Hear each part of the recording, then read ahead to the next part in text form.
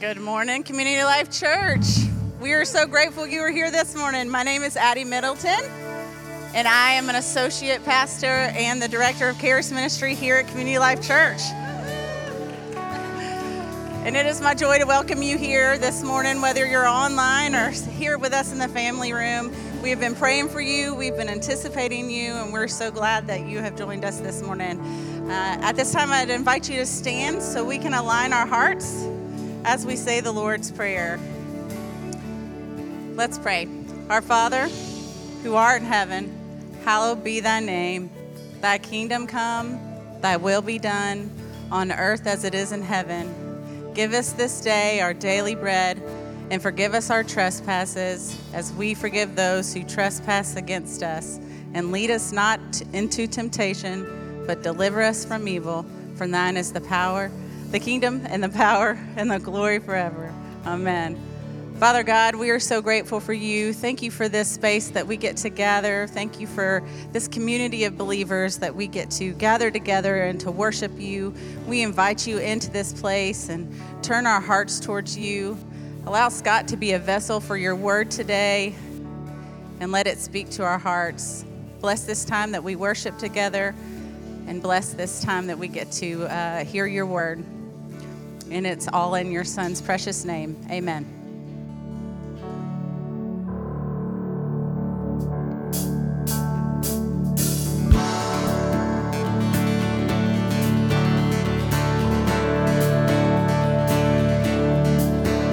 I was buried beneath my shame. Who could carry that kind of weight? You was my tomb till I met you. I was breathing but not alive. All my failures I tried to hide. It was my tomb till I met you. When you called my name, and I ran out of that grave, out of the darkness to your glorious day. You called my name, I ran out of that grave, out of the darkness to your glorious day. Now mercy. Now your mercy has saved my soul. Your freedom, your freedom is all that I know. They only knew Jesus when I met you. You called my name, I ran out of that grave, out of the darkness to your glorious day. You called my name, I ran out of that grave, out of the darkness to your glorious day.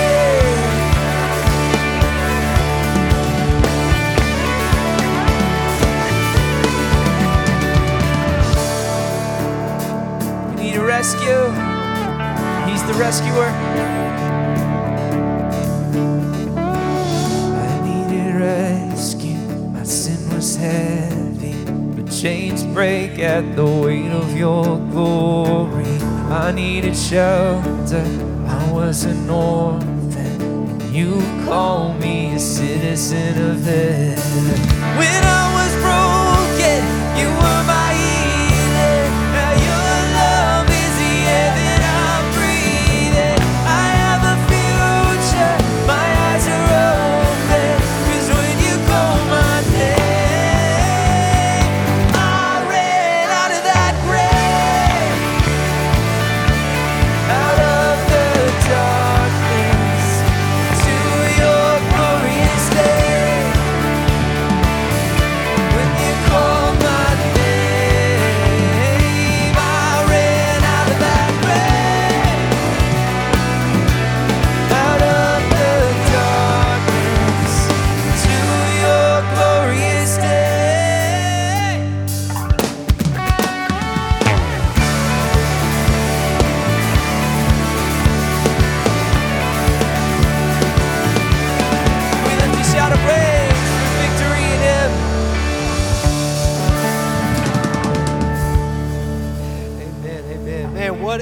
awesome thing that we have to celebrate today, that our Savior is risen, that we have an empty grave to look at, and that we have an empty grave to rise from.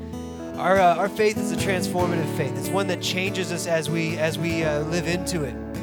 One of the things that Scott says often that I love is that Jesus loves us enough to meet us where we are, but he also loves us enough not to leave us where we are.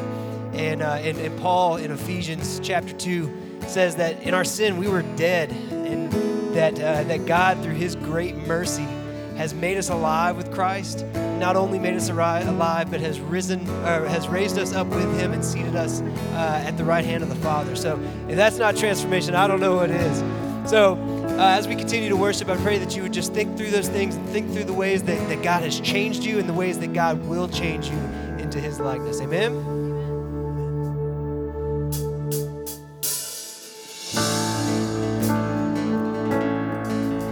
I was buried beneath my rebellion, lost without hope of redemption, blind in my need for a Savior, overdone, crushed by the weight of my failure, living the lie I created, digging my grave without knowing. Oh, but God, rich in mercy, how you love me, too much to let me stay lost. My salvation sent from heaven, nailing my sin to a cross. Oh, but God, you gave me a truth worth believing. I traded my chains for your freedom, 'cause you were the one that I needed. Oh, but God resurrected my heart from the ruins. My rescue came through like the morning. Now this is my sure testimony. Oh, but God, rich in mercy, how you love me, too much to let me stay lost. My salvation sent from heaven, nailing my sin to a cross. Oh, but God, oh, the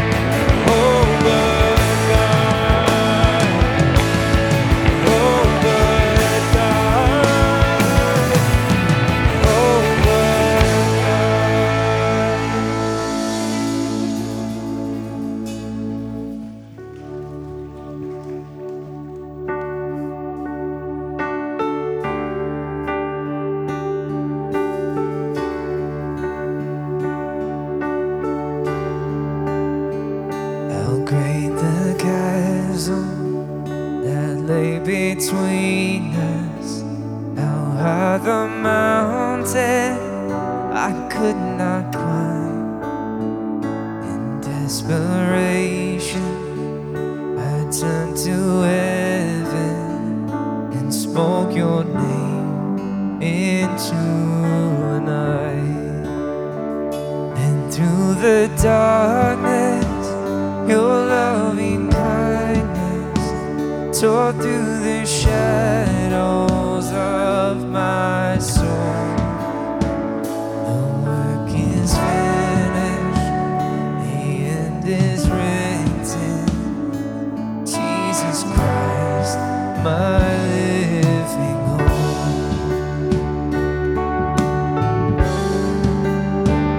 Who could imagine so great a mercy?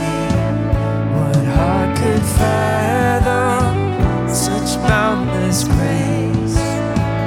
The God of ages stepped down from glory to wear my sin and bear my shame. The cross has spoken, I am forgiven. The King of Kings calls me his own. Beautiful Savior, I'm yours forever. Jesus Christ, my living hope. Hallelujah. Oh, hallelujah. Praise the one who set me free. Hallelujah. Death has lost its grip on me. You have broken every chain. There's salvation in your name. Jesus Christ, my living hope. Oh, hallelujah. Praise the one who set me free. Hallelujah. Death has lost its grip on me. You have broken every chain. There's salvation in your name. Jesus Christ, my living hope.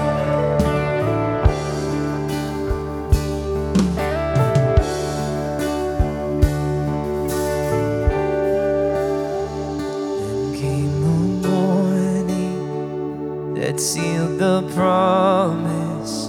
Your buried body began to breathe. Out of the silence, the roaring lion declared the grave has no claim on me. Come on, church. Then came the morning that sealed the promise. Your buried body began to breathe. Out of the silence, the roaring lion declared the grave has no claim on me. Jesus, yours is the victory.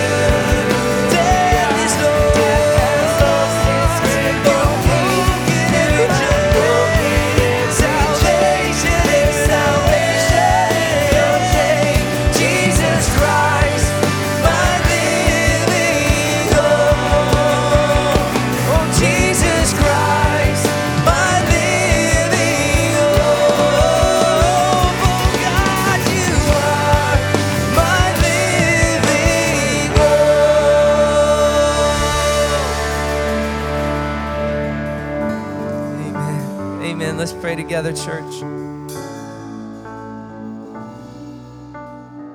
Father, thank you just for bringing us here. Together, we know that in this time, in this place, it's no accident that we're here.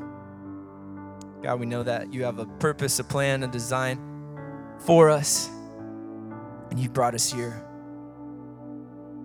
So we thank you for that. We thank you that you can be trusted. Jesus, we thank you and look to you just as the author and perfecter of our faith, and as Lord, as risen Savior, as King. Jesus, we could go on and on about all the things that you are. We thank you for being hope for us, that our hope is not found in any other place but you, and that you can be trusted fully, completely. Jesus, we know it's not always easy to take that step of faith and trust, but it's worth it every time, and you are there every time, and you come through every time. So thank you just for our songs this morning. We lift them to you. Jesus, without you, we've got just empty words, but with you, this is worship. We just thank you for the hope that we have in that and just the awe and wonder. God, I pray as we open your word together and just study what you've said and who you are and what you've called us to be and allowed us to be a part of your story, the story of redemption, and you've let us be a part of that, Jesus. You've made that way possible. It's just, I pray that our hearts and minds would just be blown away by you and by that thought. So thank you, God, for everything. We love you so much. We look forward just to the rest of the time we have together and leaving this place and this week and next week and every week beyond. We love you so much and we thank you so much. And it's in the mighty, mighty, amazing name of Jesus we pray. And all God's people said, amen. Amen, you guys. Man, thank you for being here. Thank you for singing with us this morning. Love just to start our time in that time of worship and praise. So good. Before you guys grab a seat, if you would, just say hello to somebody around you. Welcome them to CLC. We'll jump in the word.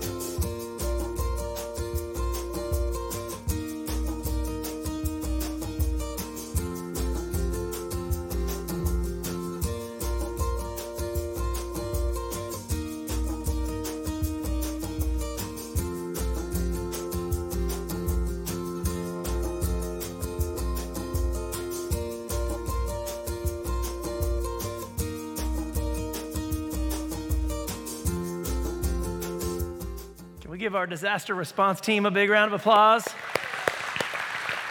I appreciate these guys and gals getting out there. I heard a report that there was a lady who was completely barricaded in her yard, and these guys showed up with the skidsters and the chainsaws, and she said it was like angels sent from heaven. And so we're just so appreciative of the work that you're doing. Good morning. Hope everybody's doing good this morning. I want to welcome you and thank you for joining us today at Community Life Church on this beautiful Sunday morning. My name is Scott Veroneau, and I'm the lead pastor here at Community Life, and it is an honor to have you here in our family room or to have you joining us online. We are just crazy enough to believe that God has something for you, and it means the world to us that you would join us during this time. At Community Life, we love God, we love our neighbor, and we believe that our mission is to connect people to Jesus because we believe that Jesus is the source of life. And so our hope is that after you have discovered that source of life and connected your heart to it, that you will then take and connect every other person that you know to the love of Christ. Amen? All right. So a couple quick announcements, and then we're going to jump into the message today. It's weird how after 3 services, I can't remember if I've said certain things. So like if I just make the same point twice in the same sermon, just go with it, okay? Or tell me, say, no, you're stuck. It's like, remember the old records? They'd skip and they'd be stuck. Somebody just pop the preacher and he'll get on to the next point and we'll move on. I love the 11 o'clock service. You guys are so awesome. Or 11:30 service. Okay, so a couple quick announcements. If you've been starting at the church for a little bit of time and you're wanting to find out some more information about the church, on the seat in front of you or if you're at home online, there's 2 QR codes. The QR code on the left gives you information about upcoming events or how to find out more information about the church. You can use that. The one that's on the right is our giving QR code. Greta told me this morning that we're sending out the middle of the year giving statements, and her word to you is thank you for being such a generous church, and thank you for helping us to connect people to Jesus. So there's that announcement. And then this Sunday, or September the 17th, at 5:30, we will have our beach baptism service. Now, you may be saying, Scott, that's a lot of baptisms. It's a lot of baptisms. So we've been doing this. We had our children's beach baptism service here not long ago. We have our family baptism service coming up, and we already have 40 people that are registered to be baptized, and we're excited about that. And so we invite you to come and join us on September 17th at 5:30 out at the beach. We're going to eat, and then at 6 o'clock, we'll start the baptisms. And if you're interested in being baptized, you can stop by out at the welcome desk and you can get registered that way. This Wednesday night, we start all of our Wednesday night programming. So if you have children, make sure that you get them registered. Kristen is going to be doing a mini VBS, M-I-N-I, VBS over the next couple months. And so if you want your students to learn about their Bible and to have an absolute blast, make sure that you go ahead and get them registered. You can use that link that I was telling you about, the QR code. And if you have high school and middle school students, their programming kicks off this week as well. And they'll have games and they'll have a Bible study. And it's just a great chance for them to get to know other students in the area that are the same age as them. So we encourage you to come and be a part of that. And I think that's everything. All right, so today we jump into part 2 of our series, The Gospel According to Matthew. And I'm going to tell you, I am just stoked, man. I am so geeked out about this series. And I don't know that you guys are as much as I am, but this is what I love. I love studying. I love breaking down Scripture and offering you something that I think will help you as you go through and study. Now, if you're new to church and you've never been in church before, it may seem weird what you're going to hear today, but let me just tell you this. Over these 4 weeks, we are going to look at the Gospel according to Matthew and study it and find out what makes it different than the other 3 gospel accounts, how to study it, what are the things that run through the Gospel of Matthew that highlight it from the other Gospels, so that when you read it, it'll make sense to you and you can understand what Matthew's trying to say and how it applies to our life. And here's one of the things that I love to say about how we teach, is that Community Life, we value a practical faith. And what that means is we want you to know that it's our heart that the words that were written 2,000, in some cases 3,000 years ago, are still applicable to our lives today. And so we do this study so that it's something that you can take and you can wrestle into context and use in your life. And so that's why we go through and study it. And so looking at the Gospel of Matthew, I want you to know we do not have 4 Gospels. We have one, and it's presented to us in 4 different narratives, Matthew, Mark, Luke, and John. And each one of the Gospel accounts are a little bit different, but they all reveal to us a nuance or a side of the gospel message that is important for us to understand. And so in particular, as we look at Matthew, the first thing you need to know is that it is our belief that Matthew is one of the 12 disciples of Jesus, known as the tax collectors, and we believe that to be 100% true. Maybe, right? Like, we're not really sure about that. Matthew doesn't sign the gospel, but what we know is that the earliest records in church history around this time when the early Christian church was growing offers us the understanding that this was the gospel that was credited to Matthew. And they would have had the other gospel accounts, and so that early church kind of delineated who they were associated with. And so just diving back into church history, we take that and we believe that there's no reason to think that Matthew didn't write this, and it makes sense. So he's the one that we attributed it to. A couple quick facts. If you were to wonder how the Gospel of Matthew was constructed, there are some things that will help you to see that. So if you took the Gospel of Matthew and the Gospel of Luke and you put them side by side, if you were to look at the things that are exactly the same, you would discover that both of them use the Gospel of Mark as a baseline for their writings. And so if you compared them and you pulled the Gospel of Mark out, what you would be left with is some more insights that really line up. And those insights are what biblical scholars believe to be a collection of writings that in antiquity are what they call the Gospel of Q, or a list of sayings of Jesus. And so Gospel of Matthew, Gospel of Luke, you take the Gospel of Matthew and then you add some of the sayings of Jesus, and then what you have left are the understandings of Matthew and the understandings of Luke that flesh that out. And so for Matthew, because he's uniquely Jewish, the rest of the Gospel of Matthew is geared towards a Jewish audience. He takes and he writes his message that's geared that way. So the next question is how old or when was the Gospel of Matthew written? A lot of different arguments over this. The one that I love the most places the writing of this gospel somewhere around 70 AD, and here's why. Is that in 70 AD, Rome comes into Jerusalem and they squash what's known as the Jewish revolt. And so the Jews were sick and tired of the oppression of Rome. And so they fight back against Rome. And this happened in about 66 AD. And Rome, they do what Rome does. They come in and they put this rebellion down and they just destroy it. And the big exclamation point on the end of this revolt is when Rome makes their way into Jerusalem and they obliterate the temple. So the center of Jewish worship during that time, for all that it was known for, Rome burns it to the ground, they push all the stones over, and in essence, they end the ability of the Jewish nation to have their worship and to have their temple for their faith. And that's how Rome comes in and wipes them out. So why do I believe this is the time? Because there are two central themes that run through the Gospel of Matthew that I believe come about as a result of what Rome does to the temple. So when Rome destroys the temple, now if we just set the Christian faith aside and we look at Judaism, what Rome does to the temple changes the faith forever.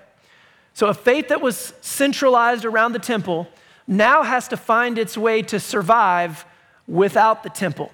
And so the group of Pharisees rises to the power. The Pharisees are the ones that were in the communities. The Sadducees were the ones that were most responsible for temple worship. So the Pharisees rise to a place of prominence, and they take and they set their worship up around the synagogue, so back into the community. And so the Jewish faith was really maintained and protected as a result of the Pharisees.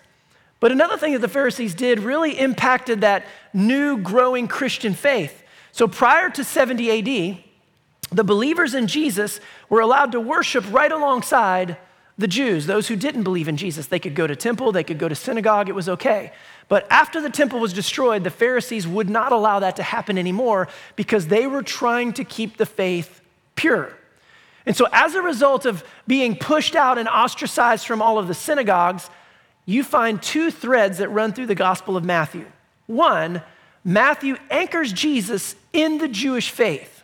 And what that means is this, is that because the Jewish believers in Jesus were being ostracized, Matthew wanted them to know, this is his congregation, that Jesus didn't just show up, but rather he is the fulfillment of the Jewish faith. So for you to believe in Jesus as a Jew was not you abandoning your faith, but actually understanding it in its full context. And so for Matthew's gospel being written to his congregation, this was presented in a way so that they knew that they could believe in Jesus, even though society was pushing them away, and they would still be whole and not have to abandon their faith.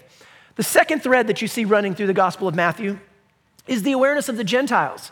And so just for Matthew's sake, as the Jews are the Jewish believers in Jesus, as they're being pushed out of the synagogues, they discover there's this big world out there of Gentiles that are responding to Jesus.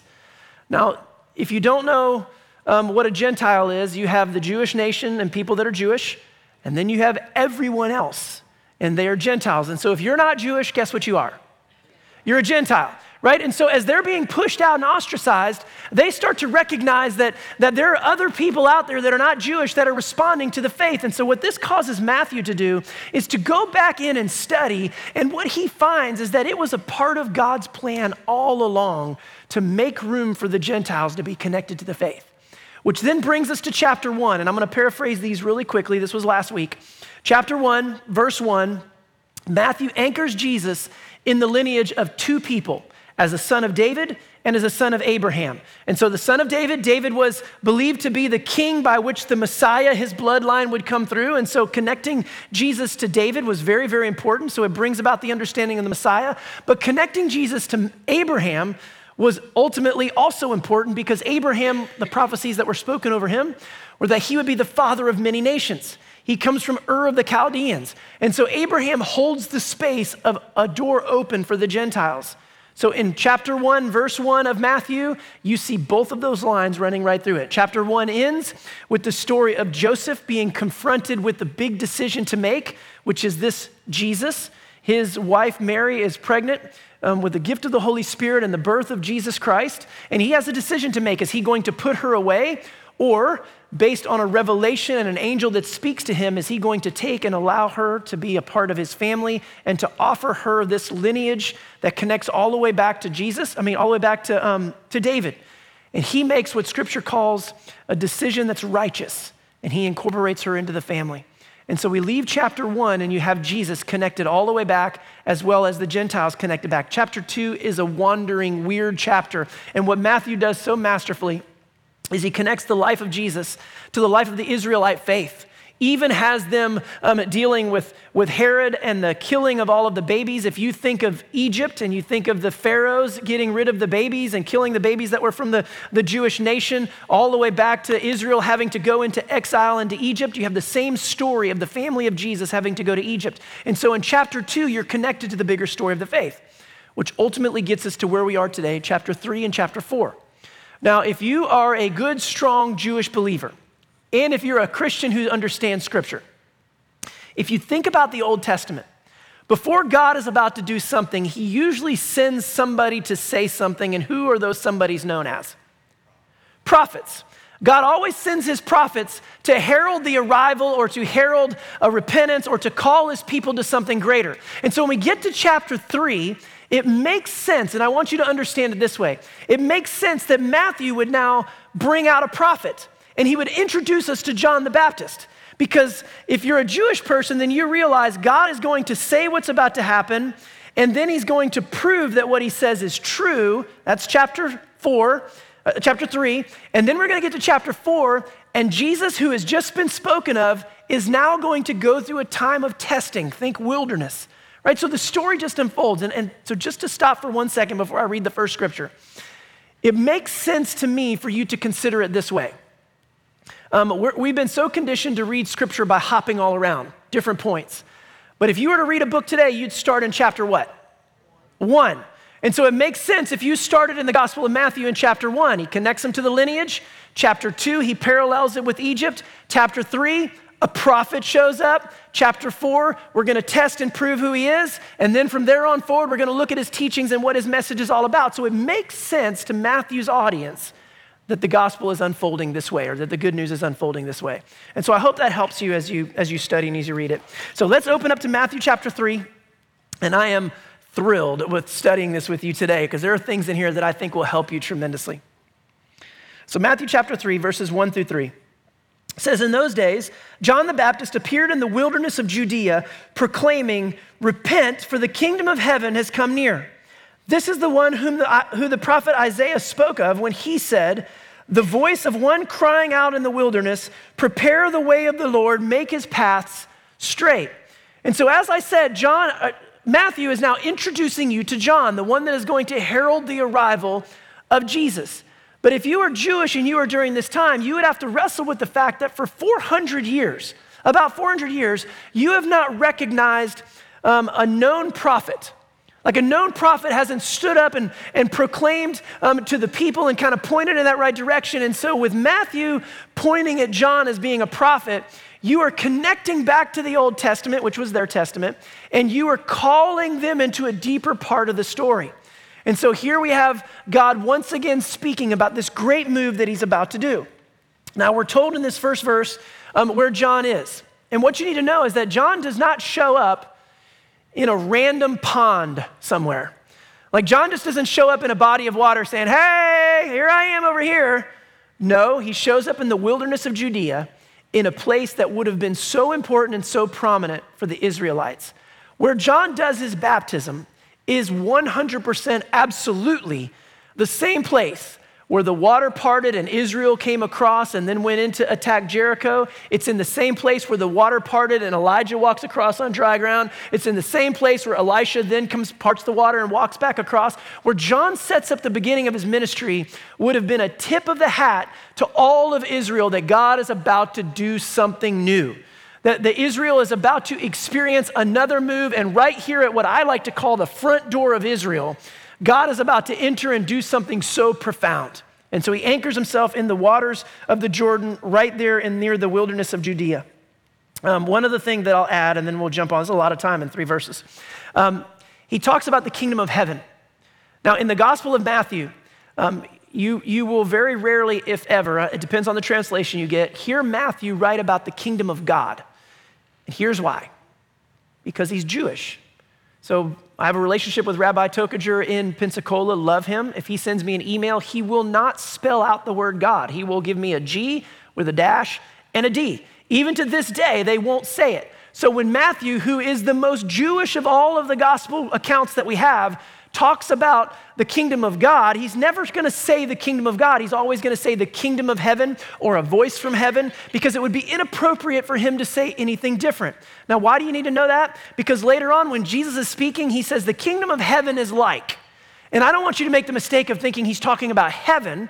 He's talking about the kingdom of God, the precepts, the design, the heartbeat, what God is all about. It's the way that Matthew writes about it, and Matthew would not write anything different because he was Jewish. And so here we have John the Baptist talking about the kingdom of heaven coming near. And he's the one that's proclaiming repentance, asking people to repent so that they can be ready and be prepared for what God's about to do. Verses 4 through 6. And if you didn't have any question, now he's going to define for you and describe for you an Old Testament prophet. He says, now John wore clothing of camel's hair with a leather belt around his waist, and his food was locusts and wild honey. Then the people of Jerusalem and all Judea were going out to him and all the region along the Jordan, and they were baptized by him in the river Jordan, confessing their sins. So just in those few verses, he gives you the description of what would have been an Old Testament prophet so that you know that God is doing something, but he also qualifies John. Because people are responding and they're confessing their sins, then John wasn't just some wackadoo that was out there proclaiming something. People were responding. So the only way that you can find out in Scripture whether a prophet is a true prophet or a false prophet is what? If what he says comes true. And so John is So Matthew is qualifying John that people are responding. Verse 7, here's how you know he's an Old Testament prophet. Listen to what he says. He says, but when he saw many Pharisees and Sadducees coming for baptism, he said to them, welcome, brothers and sisters, have a cup of coffee, sit down, relax. He doesn't say that. He sounds like an Old Testament prophet. He says, you brood of vipers, who warned you to flee from the wrath to come? Bear fruit worthy of repentance. Now, this is so important because John, Jesus, Matthew, who writes this after the fact, their belief is that the ruling order of the day, for the most part, not all of them, doesn't have the heart connection to God. That as they do their ministry to the least of these, those that were in charge of the religious faith in the heart of Israel, they're not even close. And so John's call to the Pharisees and the Sadducees is you need to repent. And his call was to bear fruit in keeping with repentance. Now, the word repentance can be a scary word. Depending on the faith system that you grew up in, it could be a whip. Here's what you need to know. Repentance means to stop doing one thing and to turn and start doing something else.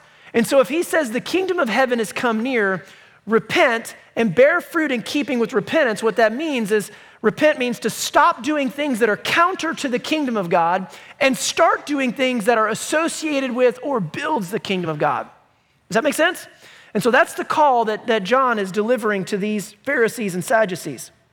He goes on in verse 9, he says, do not presume to say to yourselves, we have Abraham as our ancestor. For I tell you, God is able to, from these stones, raise up children to Abraham. Even now the axe is lying at the root of the tree, even the tree there, every tree, therefore, that does not bear good fruit is cut down and thrown into the fire. Now, I've heard people read this, And immediately they say, see, there's a sign of hell that if they don't, they're going to be thrown into hell. That's not what this has to do with. This has to do with transformation and doing things that are everlasting. And so what he says to the Pharisees and Sadducees is bear fruit in keeping with repentance. In other words, make sure that your life is about things eternal, because if not, it's going to be consumed with this unquenchable fire, that tree is going to be thrown into the fire, and if it's not eternal, if it's not lasting, it will be consumed. So make sure that your life is about things that are eternal. And here's the other side of that. What he does is he sets a litmus test for Jesus. Because when Jesus comes and you compare him to the Pharisees and the Sadducees, he does bear fruit in his life that's eternal. And the representation of his life speaks of the kingdom of God, or it speaks of the kingdom of heaven. And so these verses really present that image, how they were not and how Jesus will. And so he sets the bar for Jesus. Verse 11 and 12, these are interesting verses. I love this. And we've had an entire faith system created off of what's written here. So John goes on. He says, I baptize you with water for repentance, but one who is more powerful than I is coming after me. I'm not worthy to carry his sandals. He will baptize you with the Holy Spirit and fire. Now, because our church is a non-denominational church, and if you're new today, what that means is we have many different denominations represented here today, 25 plus denominations, a lot of different interpretations. And we don't ask you to check your denomination at the door. You can live into your rich heritage and you can celebrate Christ right alongside us. And we all live in the tension of agreeing that there's going to be times when we disagree. And I want to mention something here in Scripture. So John talks about this baptism of repentance, and then he talks about Jesus and the baptism of the Holy Spirit. And in my, not previous life, in my early faith system I come from, not in the Methodist church, but in an earlier faith system, there was the teaching that there were two baptisms. That there was a baptism of repentance, and then there was this baptism of the Holy Spirit. And that you could be a believer of Jesus but not have received the Holy Spirit. And I can remember praying and seeking and praying and seeking, and as a believer, just desiring so deeply to have the fullness of the Holy Spirit. But there was a time and a swath in my life where I wasn't convinced of that's what it is. And I don't think that Matthew is trying to tell us that there's two baptisms here, because I honestly believe there's one baptism. And here's my case for that. We're early on in the Gospel of Matthew, and he's talking about John calling people to repentance. And he would baptize them as in washing away their sins and then moving on into this journey. When you get to Acts chapter 2 in the day of Pentecost, and the day of Pentecost happens, and Peter stands up and he preaches this incredible sermon. 3,000 people approached Peter and they said, great, we hear you, what are we supposed to do? And his response to them was, repent, be baptized, and receive the Holy Spirit. He didn't say repent, be baptized, and then I'll give you a list of things that you have to do so that you can receive the Holy Spirit. I don't believe that God would do all of this and then make it hard for us to receive the Holy Spirit. What I do believe is that when we open up our hearts to believe in Jesus, then we are filled with the Holy Spirit. Then we work through the process of transformation to get our garbage out of the way so that when people look at us, they can then see the Holy Spirit that's inside of us. But that doesn't mean you only got a portion of him or a part of him. It just means we have to do the work. That's what the transformation is all about. And the next verse, verse 12, I think speaks to that. He said, his winnowing fork is in his hand, and he will clear his threshing floor and will gather his wheat into the granary, but the chaff will burn with an unquenchable fire. If you have things in your life where you feel uneasy about, that is God, that is the Spirit of God living inside of you that wants to get that stuff out. That's that unquenchable fire that wants to get rid of it so that when people see you, they won't just see you in the hot mess that, I'll say me too, us, that we are. They will see the Spirit of God inside of you and it'll draw them to God. I'm gonna keep on rolling. Okay, verse 13 down through 17. This is the story of Jesus' baptism. The way that Matthew writes this and presents it is fantastic. Remember, he has to present the Old Testament prophet or the prophet. He has to present the Messiah, and he has to bring all this together in a way that makes sense. So verse 13, then Jesus came from Galilee to John at the Jordan to be baptized by him. John would have prevented him saying, I need to be baptized by you, and you come to me? And so for those who don't know, John and Jesus are cousins. They would have known the story of one another, and John would have been expecting Jesus to move at some point into his earthly ministry. And so when Jesus shows up, John's like, wait a minute, I think you probably should baptize me. It doesn't make any sense for you to do that. So watch Jesus' response. And if you're keeping score, these are the very first words that Jesus speaks in Matthew. Verse 15, but Jesus answered him, let it be so now, for it is proper for us in this way to fulfill all righteousness. Then he consented. That's John. Isn't it interesting that the Messiah yields to the work that God is doing, responds to the prophet, and is more interested in fulfilling all righteousness than being the Messiah? Matthew perfectly pulls this together for us to understand that even Jesus in this place is subject to what God is doing, what the Father is doing as the prophet has presented him. And Jesus is going to be baptized just as it was prophesied that he would be. I just love being able to see that stuff. Verse 16. And when Jesus had been baptized, just as he came up from the water, suddenly the heavens were opened to him, and he saw the Spirit of God descending like a dove and alighting on him, and a voice from heaven, not the voice from God, he would never say that, a voice from heaven said, this is my Son, the beloved, with whom I am well pleased. And so when we end chapter 3, you have Matthew now setting up the story for Jesus perfectly. The prophet has spoken, everything in chapter 1 and 2 that we've talked about extensively. Then you have chapter 3, the prophet has spoken, now Jesus is baptized, and then as he's coming up out of the water, Father, Son, Holy Spirit, you get to see the Trinity, heaven speaks and puts its stamp of approval right on Jesus. And so at the end of chapter 3, we are perfectly set up for what we're going to experience in chapter 4, which is Jesus getting an opportunity to prove what the heavens said that he was the Son of God. Now we're going to get to see the test. Everybody good? Should we take a break, intermission, get some coffee, get something like that? Y'all all good? Okay. All right, so we're going to continue on. Chapter 4. I'm going to read verses 1 and 2, and then we're going to paraphrase a bit. He says, then Jesus was led up by the Spirit into the wilderness to be tempted by the devil. He fasted 40 days and 40 nights, and afterwards he was famished. Can we all agree that's probably true? Right? Like here I am after just eating breakfast this morning, and I'm already famished. So 40 days, I can't even imagine it. That would be true. Verses 1 and 2 are replete with references to the Old Testament. It says Jesus was led up by the Spirit. Think about the Exodus in your biblical story, that it was God who led the Israelites, a pillar of fire or a cloud of fire, that he led them by the Spirit into the wilderness. Same part of the story. Here he is led into the wilderness to be tempted by the devil. Think of the Israelites standing on the edge of the Jordan River. They send the spies into the land, and they were tested. They came back, and what did they say? 10 of the 12 said, we can't go in there. We look like grasshoppers in our own eyes. And they failed the test. And then they had to go back into the wilderness until God could work into and fashion them into a people. And then this last part in verse 2, and he fasted for 40 days and 40 nights. Now here's what I need you to know about these numbers. Could it have been 40 days and 40 nights? Yeah, could have been. Could it have been 25 days and 25 nights? Yeah, could have been. What Matthew wants you to know is that an entire season or something significant has changed. More than likely in this scenario, Jesus has come to the end of his physical self, that he has fasted for 40 days, and the number 40 in the Bible means that a season has changed or something significant has happened. And so he presents and sets us up for this time in this season and testing with Jesus, where Jesus has come to the end of himself, his most vulnerable place, and he's confronted with 3 different trials.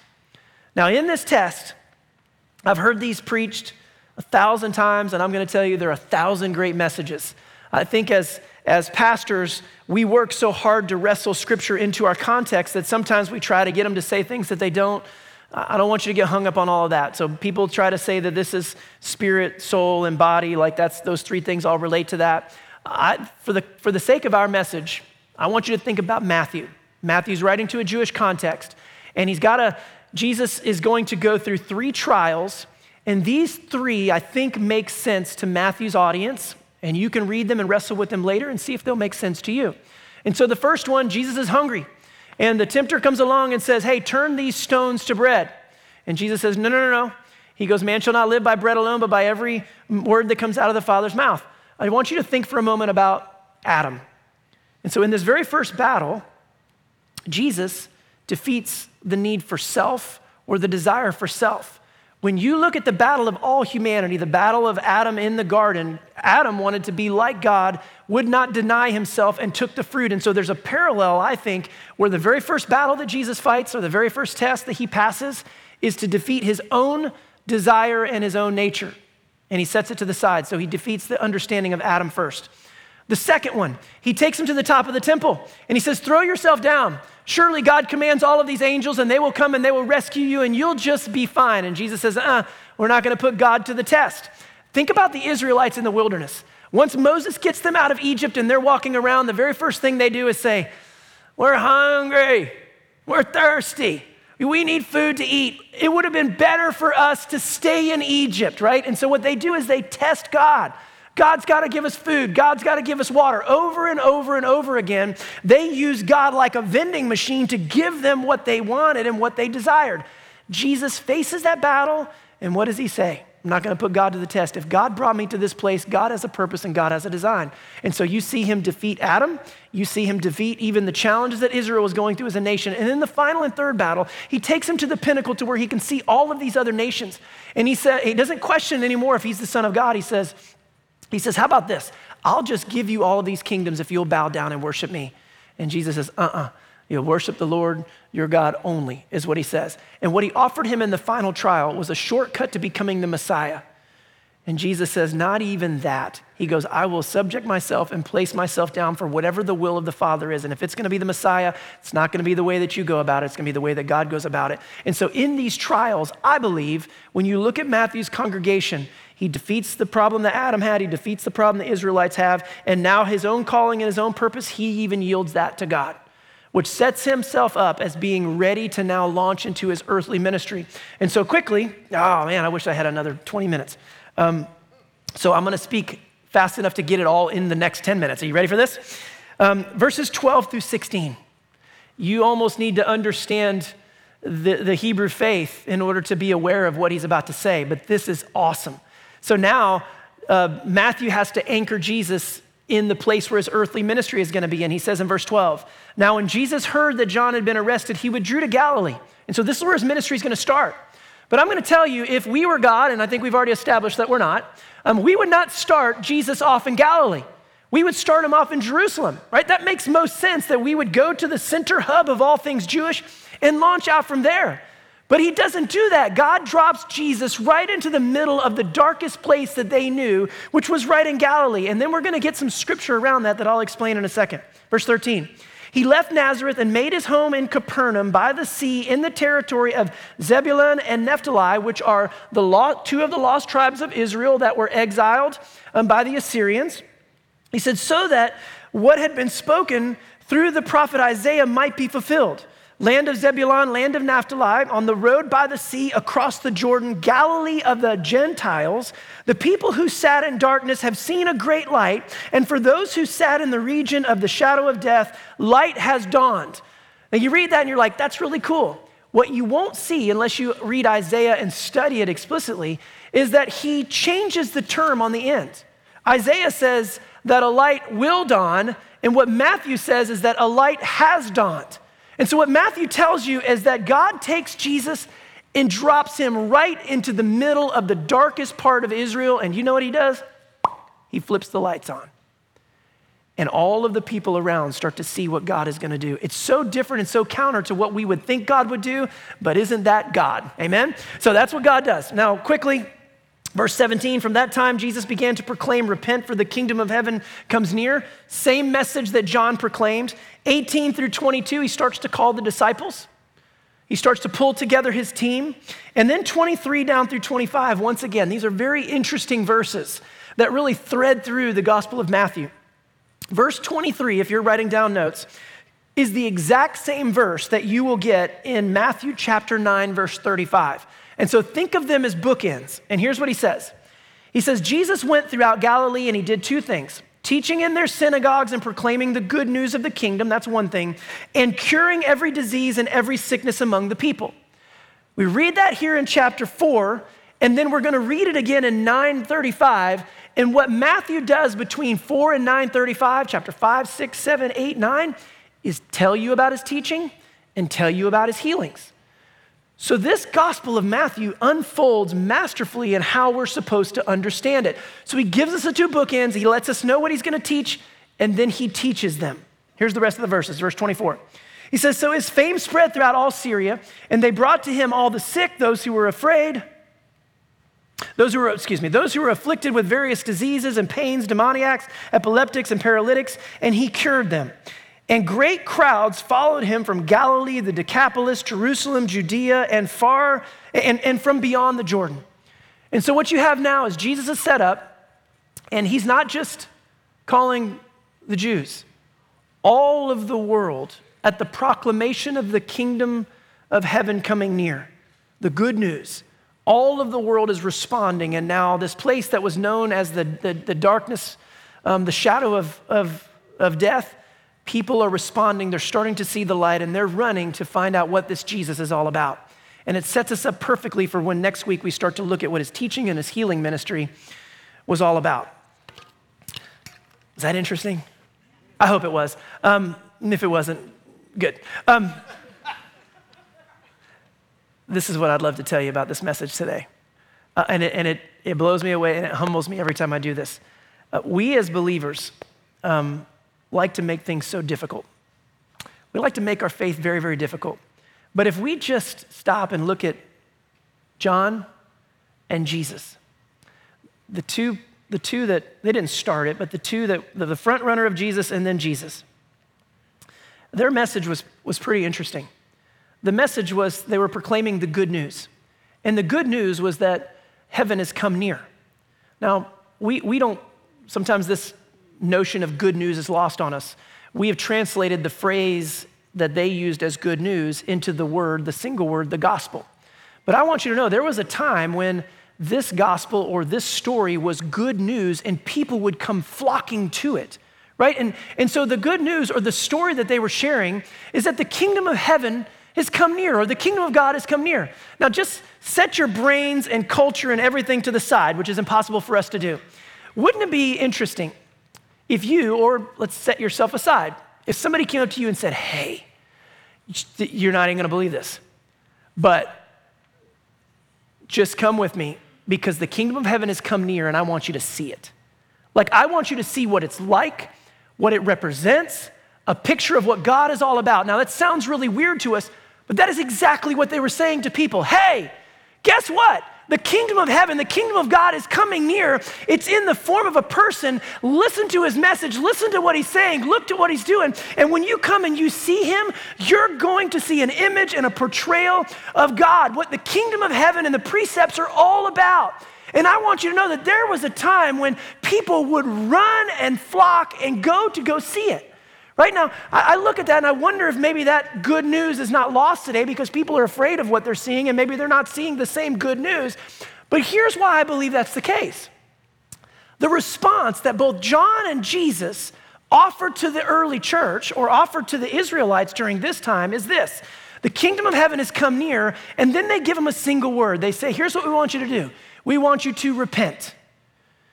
Now we hear that word repent and it scares us. We want you to repent, and I explained this earlier, but in essence, this is what they were asking them to do. We want you to stop and look and understand that the kingdom of heaven has come near. And so stop doing things that aren't in keeping with the kingdom of heaven and start doing things that are.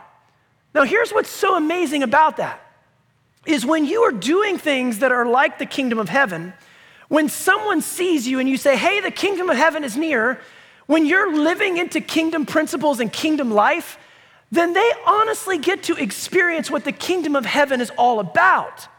Does that make sense to anyone? And so, but it's through repentance.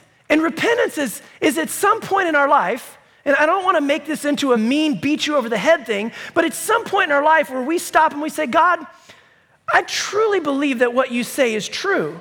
So what is it about my life that stands between you and me, and I'm gonna get it out of there? We've turned that into a beat people up message all day long when really it's removing the obstacles, removing the barriers, and making the paths straight. The most simple message that you can ever understand is that if we wanna experience God and we wanna experience the kingdom of heaven, we have to repent. We have to be willing to walk away from those things. And here's the most profound part. There are some things that you can control in life, but the only thing that you can control about the gospel message in your life is your response to the gospel message. And the only response you can have is to either reject it or to allow it to transform your life. And here's what I know. If you take that call serious and I take that call serious, then there will be people in this world that will be running to experience the kingdom of God because they will see it in our lives. Amen? And so my hope is that in this message and in this time when we can make these things so difficult, that we'll understand that it's all about transformation. It's all about allowing God to do the work inside of our hearts that God has wanted to do all along. And it means just getting serious and removing the garbage and allowing God to be the single most important thing in our lives, and then allowing that to be on display. Those are the battles that Jesus fought. Putting God first, allowing God to be the one that says grace over our lives. And if you're here today and maybe you're not a believer and you've never had the opportunity to open up your heart, I want you to know that Jesus made a way for you. He wants you to be connected to the kingdom of God. He wants you to experience the love of God in your life. And it simply starts with you opening up your heart and saying, Jesus, be my Lord, be my Savior. And then we start this process. Kyle mentioned it earlier. It's just a belief that I have that God loves you exactly as you are today, but he loves you so much he's not going to leave you like that. We're going to start this process of transformation because God loves other people and he wants them to see the transformation in your life. Will you pray with me? Heavenly Father, we love you. And God, I thank you for this message. I thank you for the ability to study and try and dive into the mind of Matthew and his congregation and what he's presenting. And Lord, I pray that today you would remove the confusion and the aspects of Scott that would get in the way, and that you would allow us to hear plain and simple that you loved us and you made a way for us. In the darkest of times, you dropped your son Jesus into the middle of this world and you turned the light switch on. And I pray that today that light would illuminate, and it would illuminate our hearts and illuminate our lives, and then offer us to then turn and do the very same thing for people around us. By opening up and choosing to believe in your son, Jesus. I pray for people that are here that have been bound up by things that have not been able to change in their life forever, that maybe today would be that day when those things start to break and they find freedom from areas that have held them back forever. Allow that Holy Spirit that lives inside of our lives to just continue to transform and to continue to bring us along. God, we love you. Oh, we so desperately need you. And it's in the name of your son, Jesus, we pray. Amen. I invite you, if you will, to stand. And as Jeff sings this final song, I encourage you, if you'd like to sing along with him. Addie is down here on the front. She'd love to pray with you. I'll be on the other side. I would love to pray with you. But I do thank you so much for your time today.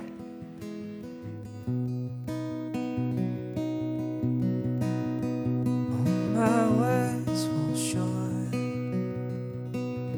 I've got nothing. How could I express all my gratitude? I could sing these songs as I often do, but every song must end, and you never do. So I throw my hands, praise you again and again. So all I have is a hallelujah, hallelujah. I know it's not much, but I'm nothing else fit for a king, except for a heart singing hallelujah, hallelujah.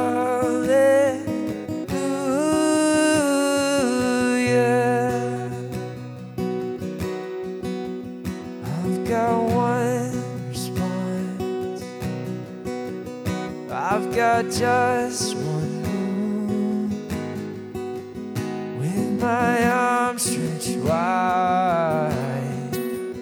I will worship you. So I throw my hands, praise you again and again. 'Cause all that I have is a hallelujah, hallelujah.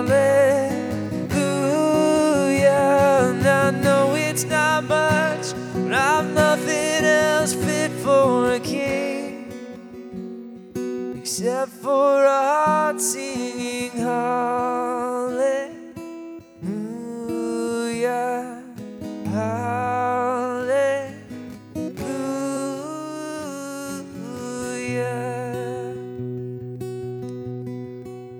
I love this 11:30 service, this time we can gather together. And although it hasn't been 40 days, I'm sure you are famished at this point in the day. If you're new here, if this is your first Sunday with us, we'd love to have a conversation, get you connected right in the Next Steps room out in the lobby after this. If you're watching online, reach out to us through the website, through email, and we'll get you connected as well.